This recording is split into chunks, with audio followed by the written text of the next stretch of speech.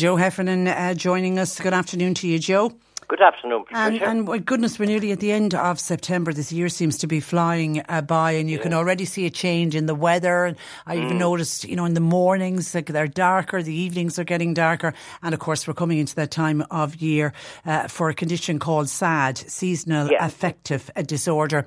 And I suppose start with the symptoms and how it differs from, say, depression. Well, it's very alike with depression.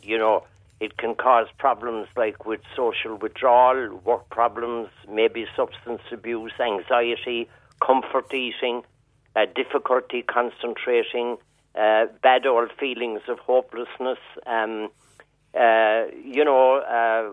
weight loss, weight gain, disturbed appetite, disturbed sleep. People who live far from the equator like us, either north or south, have less sunlight in their winters, as we all know. And this can mean a higher risk of SAD, seasonal affective disorder. What happens, Patricia, is that the biological clock, or I think the correct pronunciation, or circadian rhythm, is upset.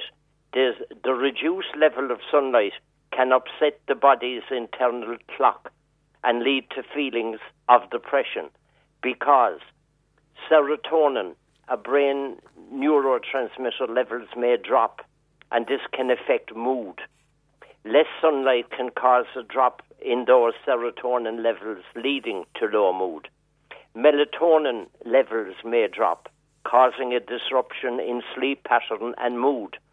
So this is real, and for many people, this is a reality that isn't the least bit pleasant, and can cause a lot of problems. Yeah, and I think, when seasonal affective disorder, and the acronym is SAD, and I think SAD is a good way to sum it up, because anyone I've ever spoken with or interviewed who get affected by this disorder will literally say that they just feel very sad, very down. Yeah. And a sense of sadness that they can't shake off. Absolutely. Feeling down most of the day, every day. Losing interest in activities, even watching an old favourite thing on the telly. Low energy, as we said earlier, disturbed sleep, difficulty concentrating, feeling fairly hopeless, and wondering what is after happening to me. I really don't feel well. And does it come on gradually, Joe? Do you know from the people you've dealt with? I suppose it goes with the deepening of the dark season. That that at the moment now there might be inklings of it. Of course, naturally, everyone is an individual, and those who unfortunately suffer from SAD will have a different take on it as to when it can strike in the winter time, and it needs to be talked about. It needs to be talked out. It might be the usual combination of a visit to the GP and maybe psychotherapy in conjunction with that. Maybe an antidepressant would be recommended. But there was a person I was talking with some years ago, and they were engaging with a thing called phototherapy. Now, that simply meant a light box. Yeah. And these light boxes are available. They're placed on the work desk or a place that suits the person to use it. It is suggested that it be used at the beginning of the day, maybe for 20 or 30 minutes, soon anyway after waking.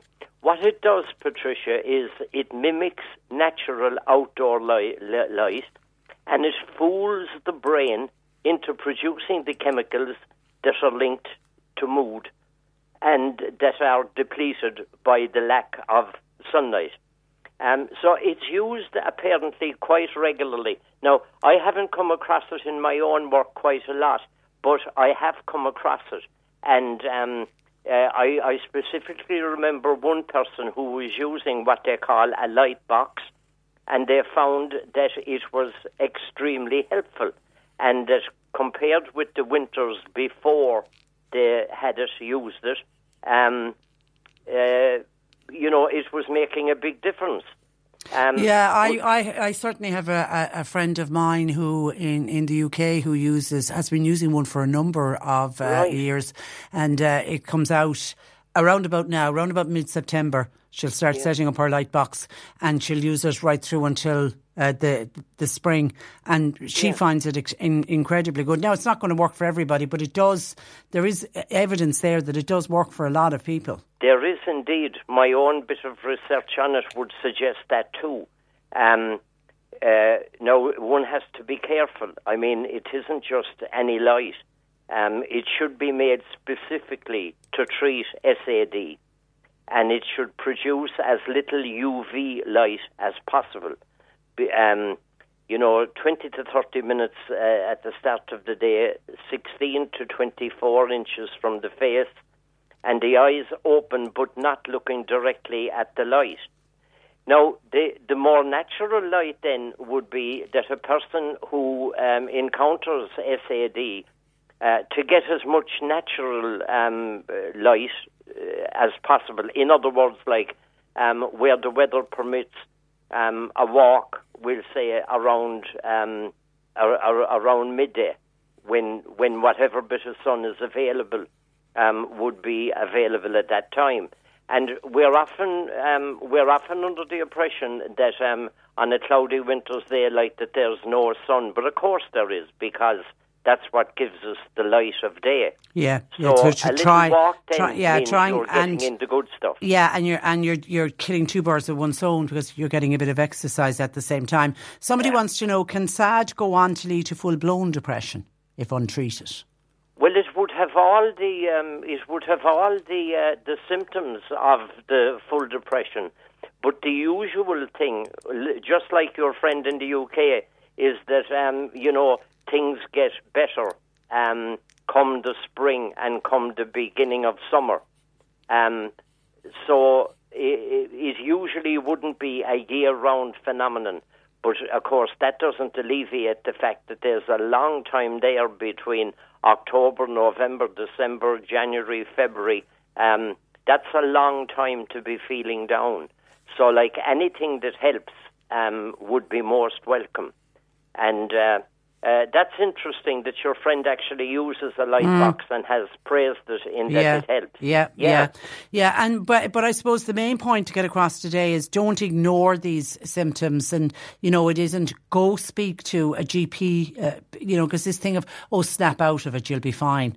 But it's to reach out if you are feeling these symptoms. Absolutely, and it can help greatly to just be able to put a name on it, to say, oh, wait a minute now, I heard about this SAD, and maybe that's my problem. And now that I think about it, it's each winter when the dark days or the short days come that this seems to get me. So that would be helpful, that a person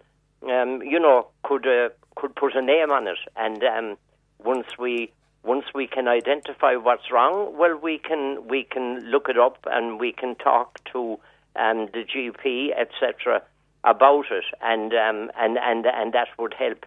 And maybe there's many a listener who hasn't heard of these light boxes. I didn't know that they existed until I was talking with that person many years ago. And they've certainly become more popular in the last number of years, I think, with the more science behind them. Okay, all right. Listen, thank you for that, Joe. Have a lovely week and get out and about as much as we all can when the rain moves away. But we'll talk to you again next Tuesday. Okay. Thanks for joining us. Is Joe Heffernan, who runs a counselling practice in Boherbue. His number is 086 834 8145.